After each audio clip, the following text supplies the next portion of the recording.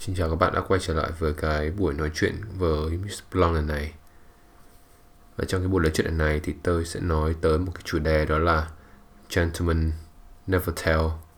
hay tiếng Việt nó có thể dịch là đàn ông mình thì không nên nói nhiều.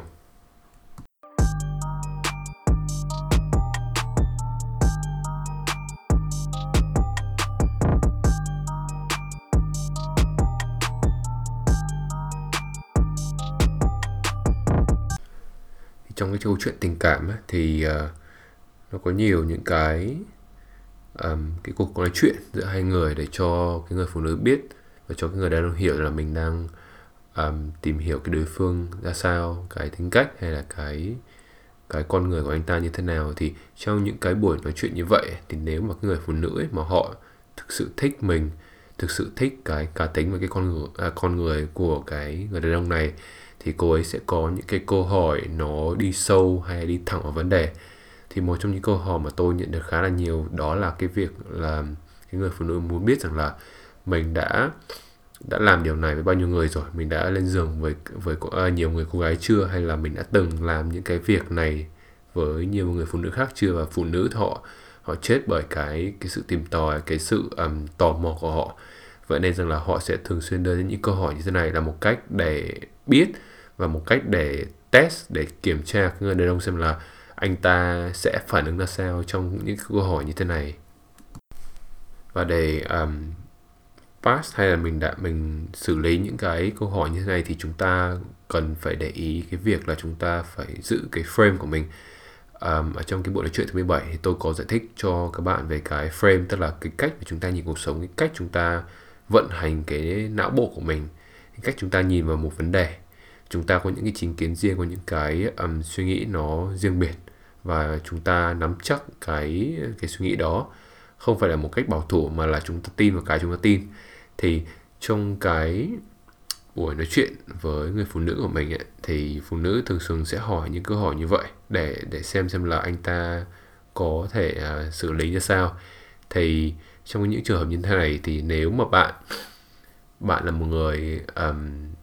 thẳng tính, bạn là một người không thích vòng vo, thì chúng ta có thể nói rằng là anh thì anh không có nhu cầu chia sẻ chuyện này. Nhưng đôi khi nói với cái giọng điệu, với cái tinh thần như vậy thì có thể là hơi nghiêm trọng hóa một chút. Thì với những cái câu hỏi, với những cái buổi nói chuyện nó tinh nghịch hơn, nó nhiều cái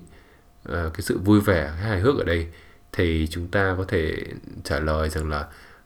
nếu mà em thích thì em có thể thử. Đó, thì khi mà mình nói như vậy thì mình không đưa ra một cái câu hỏi, một cái câu trả lời nó cụ thể, mà mình lại kích thích cái sự tò mò, mình kích thích để cái sự ham vui của người phụ nữ. Thì tôi nghĩ đấy là câu trả lời rất là thú vị, để cho cái người phụ nữ thấy rằng là mình biết cách xử lý những cái câu hỏi như này, biết cách xử lý những cái tình huống nó khó, và mình biết cách chèo lái câu chuyện làm sao để nó tăng cái sự thú vị, tăng cái sự vui vẻ, chứ không bị awkward, mình không bị nhạt ở cái đoạn đấy. Bên cạnh đó, khi mà tôi có đi hẹn hò hay đi nói chuyện với những người phụ nữ, hoặc là tôi có tư vấn cho những người khách hàng của mình hay những người bạn của mình, thì tôi nghĩ rằng là nếu mà mình là một người đàn ông, mình có những cái trải nghiệm riêng của mình có những cái tạm gọi là bí mật riêng của mình đi, thì cái việc chúng ta giữ cho mình những cái bí mật riêng, những cái khoảng trống riêng dành cho mình ấy, tôi nghĩ đấy là một điều rất là thú vị, để cho nó tạo cái sức thu hút riêng cho bản thân mình. Và cũng như tôi vừa nói, phụ nữ thì họ rất là thích tìm tòi, họ rất là tò mò với những người đàn ông mà họ cảm thấy thích, và những cái người đàn ông mà họ cảm thấy hơn cơ họ. Thì khi chúng ta giữ cho mình những cái khoảng trời riêng của mình đó, thì nó tạo cái chiều sâu cho cái cá tính của người đàn ông của mình, và nó khiến cho cái người đối diện thấy rằng là anh ta không phải là một người đơn giản, anh ta là một người có cái nội dung, anh ta là người có sự phức tạp riêng của anh ta, và có những cái câu chuyện, có những cái trăn trở, có những cái trải nghiệm riêng của anh ta, và chỉ riêng anh ta có thôi. Thế nên rằng là anh ta sẽ phải giữ riêng cho mình, chứ không có chia sẻ một cách tào lao, chứ không phải là đưa ra bày biện ra đấy để cho người phụ nữ xem có hợp hay không, mà anh ta phải giữ trong lòng. Và cá nhân tôi nghĩ trong chuyện tình cảm cũng vậy, chúng ta cũng không nên kể lại nhiều cái việc là mình đã ngủ với ai hay là mình đã đi với những bao nhiêu người. Cái này nó đến từ một trong những cái lỗi của tôi đã mắc rất là nhiều trong những lần quá khứ. Tức là mình khi mà mình mới biết đến cái việc tán tỉnh hẹn hò hay là cái việc phát triển bản thân, mình coi nó như một cái vũ khí, một cái thứ mà khiến mình hơn người khác, khiến mình cool hơn, ngầu hơn và khiến mình trở nên hấp dẫn hơn người khác. Và vô tình thì cái sự hưng phấn nó đi xa quá giới hạn, và chúng ta vô tình chúng ta kể ra những cái vấn đề như thế, kể ra những câu chuyện mà trong khi đó mình đang đi với người khác. Thì con người mình ghét bị so sánh, mình ghét bị đưa lên làm bàn cân để so đo hơn kém người khác. Thế nên là cái việc mình đưa ra, tự nhiên mình buột miệng mình đưa ra một lời so sánh khiến cho người ta cảm thấy khó chịu, và nó khiến cho người ta cảm thấy rằng là mình chỉ là một cái món đồ chơi, mình chỉ là một cái sự trải nghiệm thôi, và anh ta không có thực sự là coi mình là một con người, anh ta không thực sự coi mình là một cá tính, mà anh ta chỉ coi mình như là một cái tích trên cái con số của mình thôi. Thế nên là đấy là một cái bài học rất là lớn của tôi, và chính vì thế tôi sẽ luôn khuyên mọi người rằng là chúng ta phải hạn chế nói ít về mình thôi. Chúng ta giữ cho mình những cái nội dung riêng, giữ cho mình những cái kỷ niệm riêng, để nếu mà người ta có hỏi thì chúng ta nên chia sẻ một cách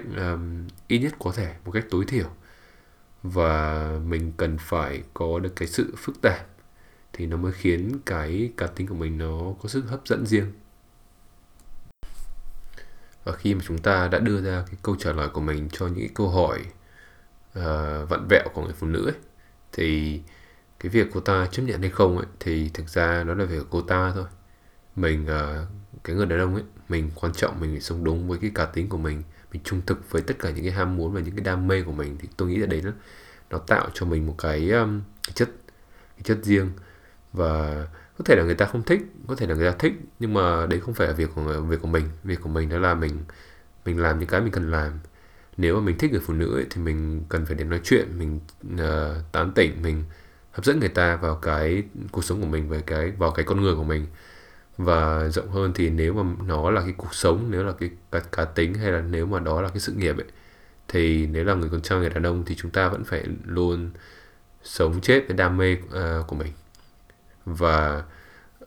tôi nghĩ rằng là đấy là một trong những cái cách tốt nhất để những người xung quanh biết mình là ai, biết mình đứng về cái điều gì, đứng về cái quan điểm gì.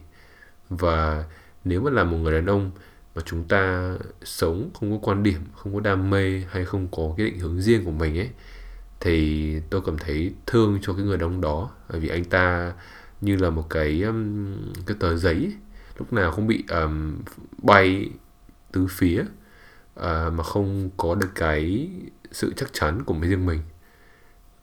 Cái người đàn ông như vậy thì sẽ không được cái người phụ nữ coi trọng đâu. Bởi vì là phụ nữ ấy, họ cần cái bờ vai để tựa vào, họ cần một cái chỗ dựa, một cái trụ cột để cô ta có thể an tâm, để cô ta có trở nên chắc chắn hơn trong cái câu chuyện tình cảm. Vậy nên rằng là nếu mà anh ta không đảm bảo được cái trách nhiệm như vậy, thì